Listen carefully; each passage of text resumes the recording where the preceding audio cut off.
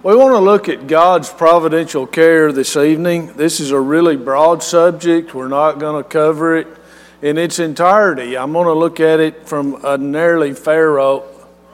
fairly narrow perspective. I need a nap, y'all. We're going to start here in Colossians chapter 1 and verse 16. Notice some things that the Apostle Paul says, where he says, "For by him were all things created that are in heaven and that are in earth, visible and invisible, whether they be thrones or dominions or principalities or powers.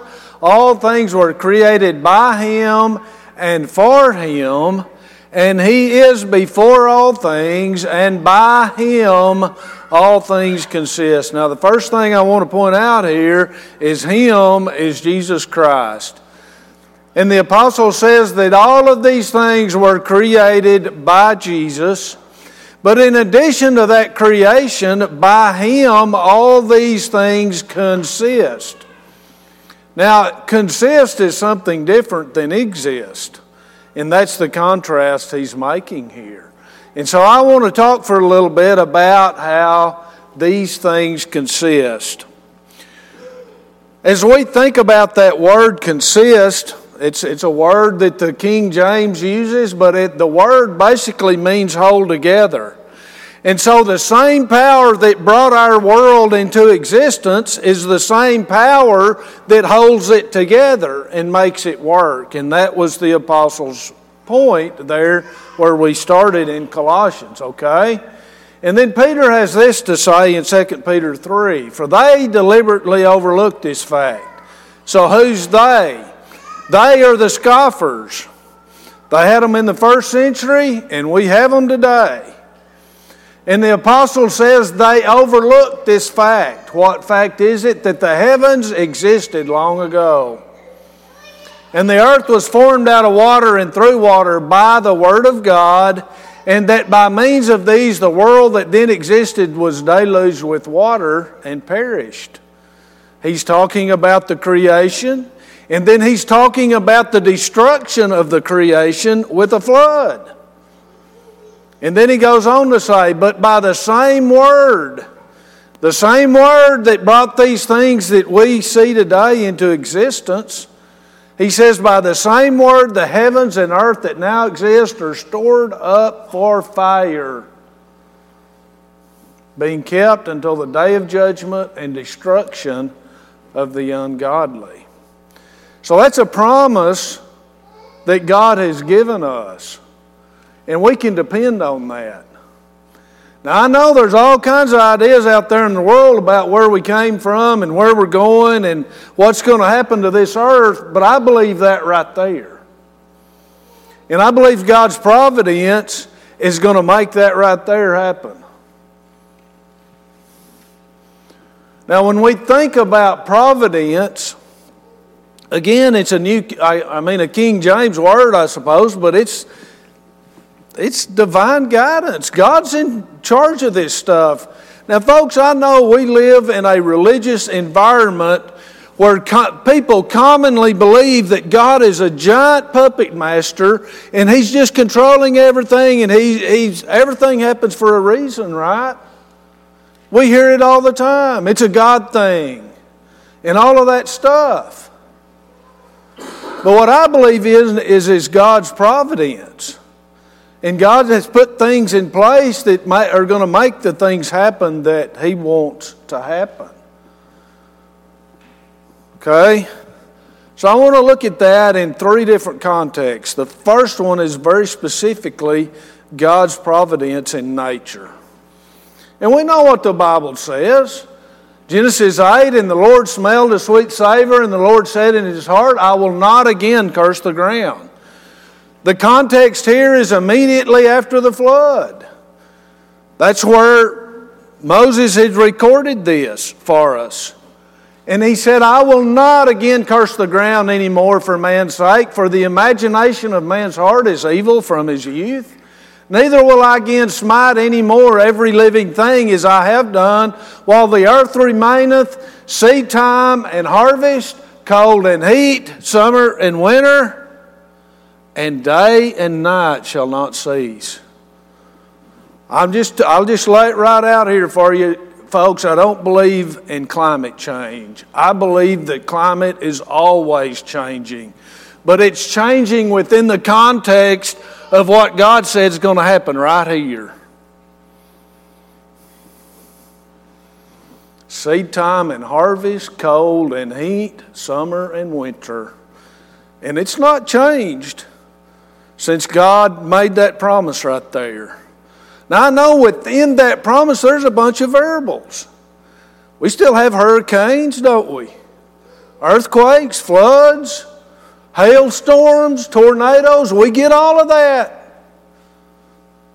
But in the context of God's providence, seed time and harvest, summer and winter, those things haven't ceased. And they're not going to cease because of God's providential care. Psalm 65 in verse 9, the psalmist records, "Thou visitest the earth and waterest it. Thou greatly enrichest it with the river of God, which is full of water. Thou preparest them corn when thou hast so provided for it." And you know what you can depend on? If you go put a seed in the ground, you know what you're going to get? If it's a cotton seed, you're going to get a cotton plant. And you can depend on that. And everybody benefits from that. If you put a tomato seed in the ground, you're going to get a tomato. If you plant God's Word,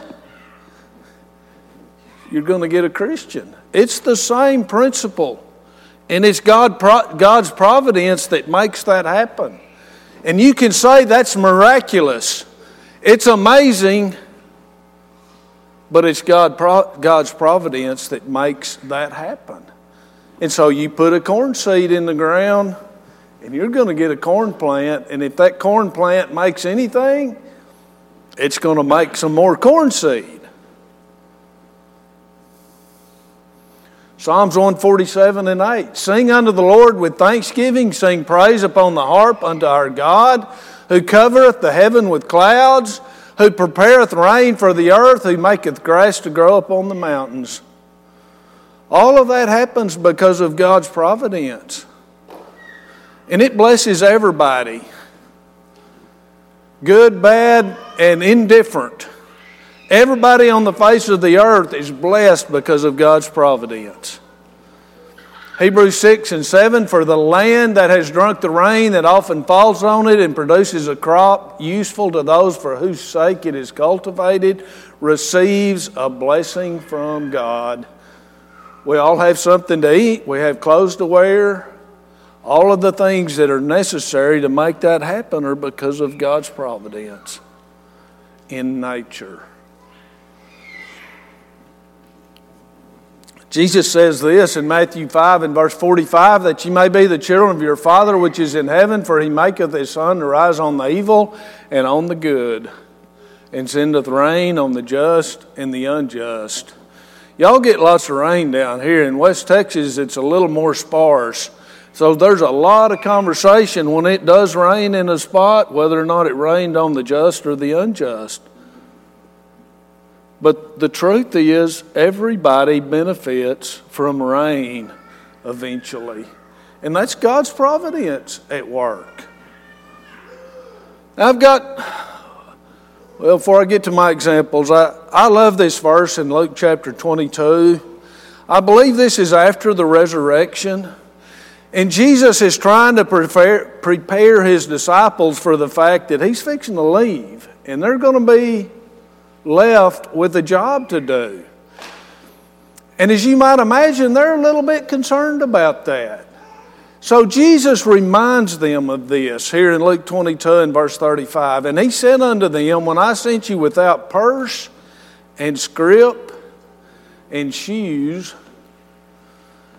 lacked you anything?" You remember what he's talking about, right? He sent them out on what we call the limited commission, and he told them to go, and he said, "You don't worry about any of that stuff." Now I realize here, folks, that there was some miraculous stuff that took place. I understand that. And that we don't live in the miraculous age today. I get all of that. But here's my point. God took care of them. He took care of them, and He provided for them the things that they needed to do the job that He gave them to do. And He's going to do the same thing for us. We have what we need to do the job that God has given us to do. Every time. Okay, I've got some examples here. I've got 3. There's dozens. These were 3 that resonated with me. That's all they are. I Googled this, and this is what I come up with. Everybody remembers, if you were alive in 2010, you remember this, an explosion on the Deepwater Horizon oil platform in the Gulf of Mexico. The initial explosion killed 11 people. And that well spewed 4 million barrels of oil into the ocean, into the Gulf, right? The greatest ecological disaster since Saddam Hussein started all the fires in Kuwait, right? I mean, it's a terrible deal. Well, researchers from several leading institutions in the U.S. say they have discovered a new kind of naturally occurring underwater bacteria that has eaten a considerable portion of the oil that spilled out of the Deepwater Horizon drilling platform. I don't know nothing, y'all, but that looks like God's providence to me. And the earth takes care of itself because God intends for it to take care of itself. I just picked a day, went with 1000 AD. I wondered what the world population in 1000 AD was. And so I started researching that. Well, the number was all over the place. So I just took several numbers and averaged them and come up with 300 million. That's in the ballpark. I'll put it that way. Okay? Today, the estimate is that there's 7.6 billion, right? What is the thing that at least recent generations have, one of the things recent generations have in common is that we're going to outgrow the Earth's ability to feed the population. I hear that. I've heard that all my life. We're going to have to colonize Mars, folks. I don't know about that. I know what God's Word said.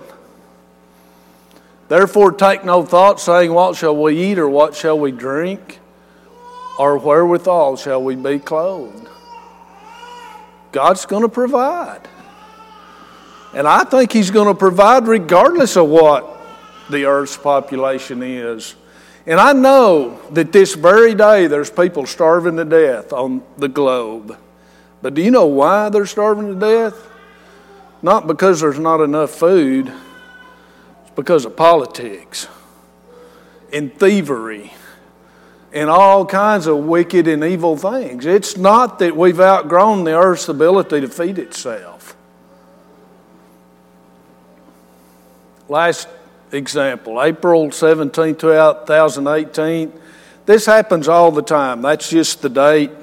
The most recent date when I put this information together, okay? So while the world was busy on that day doing its thing, a giant asteroid the size of a football field whizzed by our planet. Traveling at around 106,000 kilometers per hour, the asteroid was as far away from Earth as half the average distance from the Earth to the moon. You know, and I know in a cosmic sense of things, that's a really close call. But I trust God's Word. And that really don't worry me at all. And the point I wanted to bring it out today is don't allow people to manipulate your emotions with that junk. We may get hit by an asteroid. I don't know. All I know is what God's Word said. And the earth is going to fulfill its purpose as long as God intends for it to fulfill its purpose. And His providence is going to take care of that. Okay, now this is probably one of the more difficult things to talk about. for me. But we have Romans 13 in verse 1, and we want to look at God's providence in government or in politics. Romans 13 verse 1 says, "Let every soul be subject unto the higher powers, for there is no power but of God. The powers that be are ordained of God." It's pretty clear, isn't it? So does that mean that God picks our political leaders? Is that what that means? Lots of people apparently think so. I think it means exactly what it says, and what it says is God ordained the power. And the problem is, if we believe that God is picking our political leadership, then you've got to take the good with the bad. People say, well, that's one of those God things, right? Be careful. Was Stalin a God thing? Was Mao a God thing? I believe he's the number one. In the 20th century, he killed more people than anybody else. And I know people throw Hitler out there all the time, but Hitler was small potatoes compared to what happened in China. It was, I don't remember the number, it was 50 million plus that died under that Chinese government. Is God responsible for that?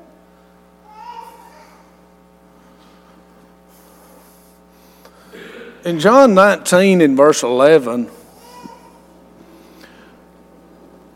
I look this up every time and I forget every time. I'm not sure if this is Pilate or Herod, but Jesus is before them in judgment, and he says, "Thou couldst have no power at all against me, except it were given thee from above." And I believe that's what Romans 13 and 1 is talking about. He didn't pick this guy, but he allowed him to have the power to sit in judgment over Jesus. "Therefore, he that delivered me unto thee hath the greater sin," right? Okay. Then in Romans 9, "For the scripture saith unto Pharaoh, even for this same purpose have I raised thee up." So we can look at the story of Pharaoh and we can see God's intentions there. We can see God at work, right? Do you know why we know that's God at work? Because the Bible tells us it's God at work. Outside of that, we wouldn't have any idea what happened there. But we know, because we can look back in view of what Scripture says, that God was at work in that situation. Here's the other point about what we learn here. God didn't pick this guy. He just used him to accomplish his purpose. It didn't matter who it was. Don't sound to me like. God says that I might show my power in thee, and that my name might be declared throughout all the earth. So God don't have to pick a political leader for them to accomplish his purpose, okay? Here's the other thing, folks. If we're not careful, we get lost out in the weeds sometimes thinking that if we have the right government, our life's going to be much better.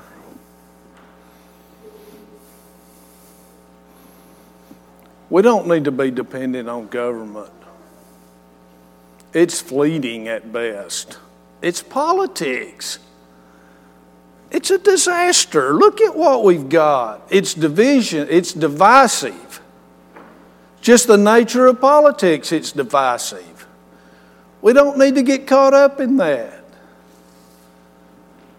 Woe to them that go down to Egypt for help and stay on horses and trust in chariots because they are many and horsemen because they are very strong, but they look not unto the Holy One of Israel, neither seek the Lord. The Lord is where our comfort needs to be on that stuff. And whatever else happens, He's going to provide. He's going to provide.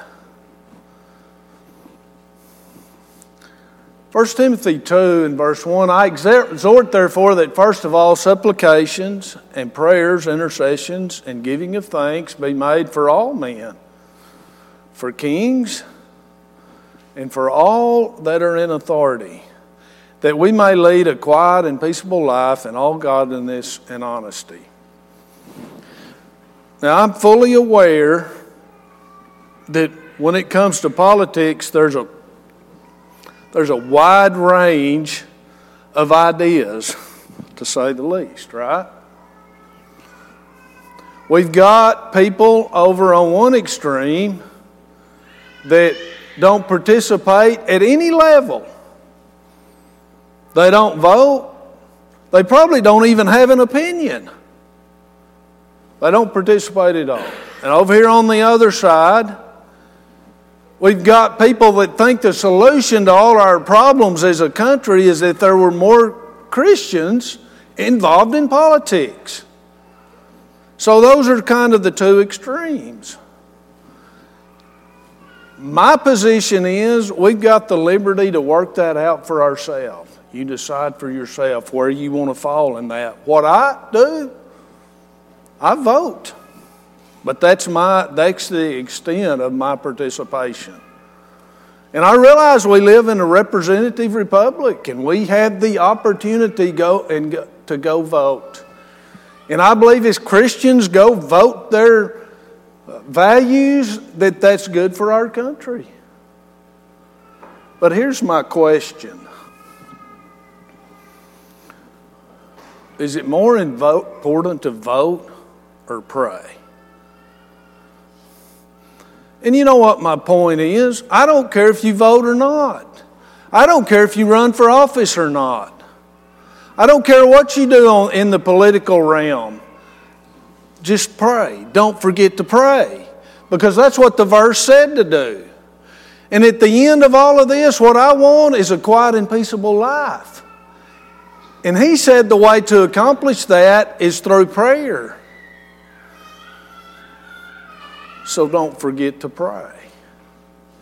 And if you want to vote, vote. Do what your conscience leads you to do. But don't forget to pray.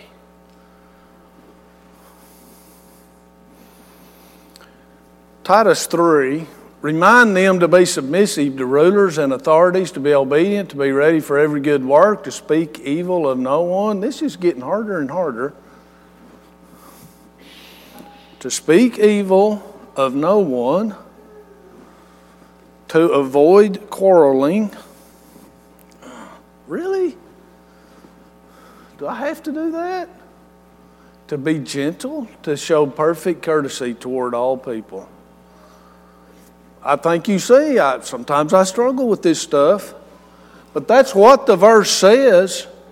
That's where Scripture leads us. But you know what my problem is? I get called names. I get called names, and these are some of them. Deplorable. If you believe the biblical position on homosexuality, well, you're a homophobe. If you're opposed to abortion on demand or abortion of any kind, then you're a misogynist, you're a woman hater, you're racist, you're a bigot, you're a hater.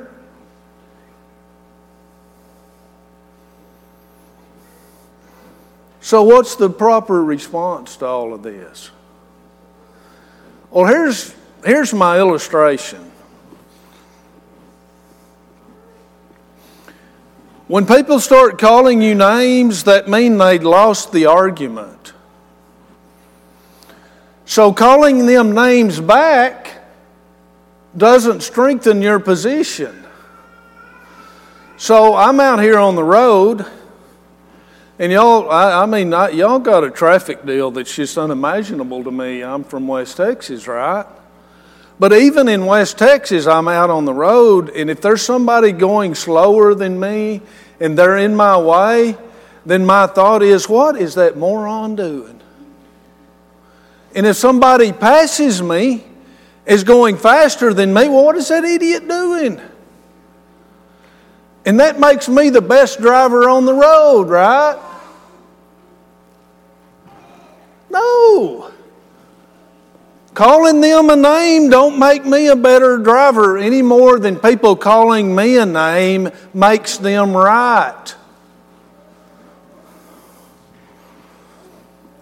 In John chapter 9, I love this story for multiple reasons, but Jesus healed this blind guy.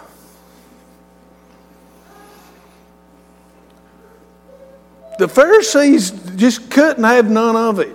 They would not accept. And the truth is, at the end of this story, we find the Pharisees were on the wrong side of this situation. They just were. They were flat wrong. They brought him in and said, what happened? And he said, that guy healed me. And they challenged him on that, and he said, well, I don't know. All I know is that I was blind and now I see. They lost the argument, but you know what they did at the end of the argument? It says that then they reviled him. They called him a name and sent him away like that was going to make them right. So when you get called a name, the point is, the proper response is not to call somebody else a name. The proper response is right there. Be submissive. Be obedient. Be ready for every good work. Look for the opportunity to return evil with good. And I know how hard that is, but at the end of it, that's the proper response. Because of God's providence. He's going to take care of all of this name-calling stuff. He's going to fix that in His own good time. And we need to not worry about that. And we need to trust God's providence to take care of those things.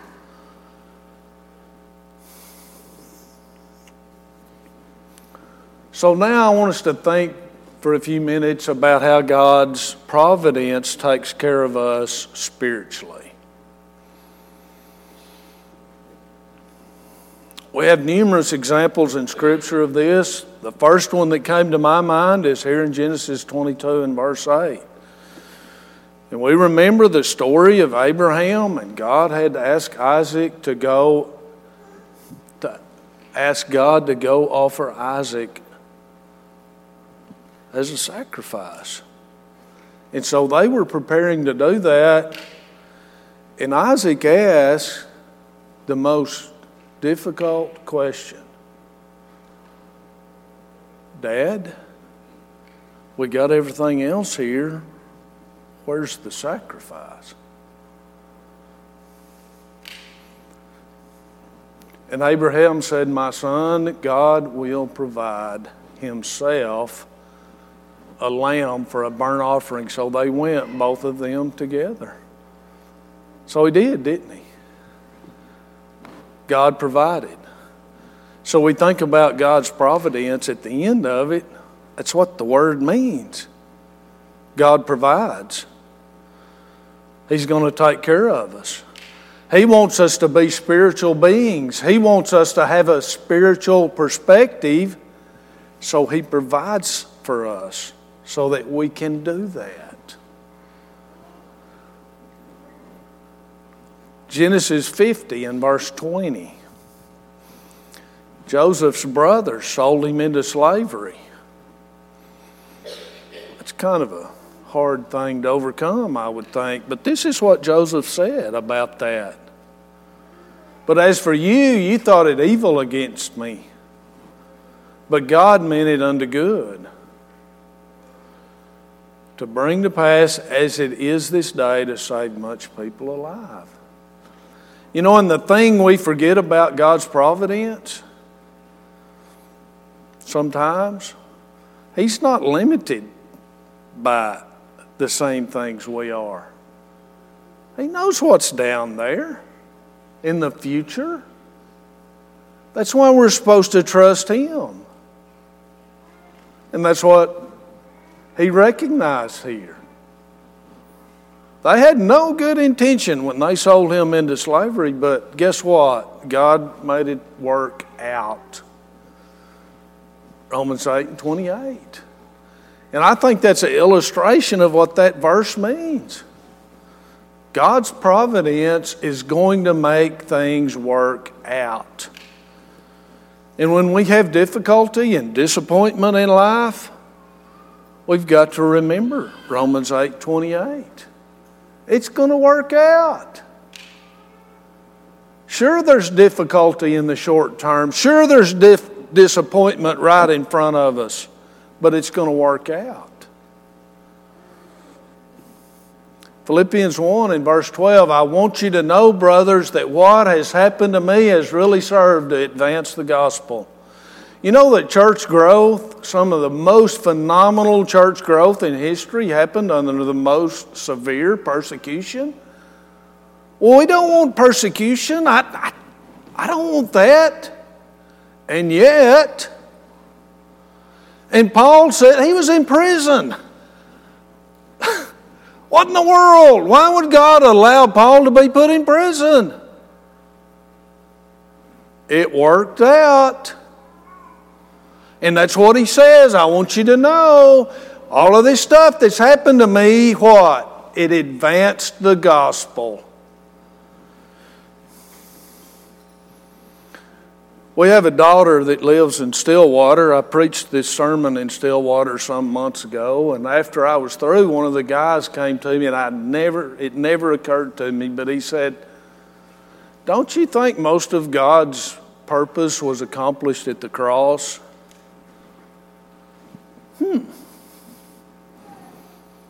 Probably so. Probably most of God's purpose was accomplished at the cross. And yet, we have opportunities to this day to take His gospel to the world. And I believe He's going to provide for us to accomplish that. And I believe things are going to work out if we'll keep on planting and watering. 2 Corinthians 10 and verse 13, he says of temptation that things that happen to us are common to man. There's nothing unusual or out of the ordinary that's going to be used to tempt us. He's placed that limit on Satan, if you will. And it's God's providence that's going to provide the way of escape. We can depend on that. There is a way to escape temptation. If we'll look for it and if we want it. God provides that. 1 Peter 4 and verse 11, if any man speak, let him speak as the oracles of God. If any man minister, let him do it as of the ability which God giveth, that God in all things may be glorified through Jesus Christ, to whom be praise and dominion forever and ever. That's what we need to do with our abilities. So we want to conclude with Psalms 93 and 1. The Lord reigneth, He is clothed with majesty. The Lord is clothed with strength. You know, one of the things we hadn't talked about today is prayer. We looked at the verse. I forgot to mention the fact that when He says to pray for leaders, doesn't that mean that prayer can make a difference? Does He ask us to do something that don't make any difference? I don't believe He does. So as we think about prayer in the context of God's providence, it makes a difference. We have access to the most powerful being in the creation. And we need to take advantage of that. and we need to be faithful in our prayers. But he reigneth, he is clothed with majesty, the Lord is clothed with strength, wherewith he hath girded himself, the world also is established, that it cannot be moved.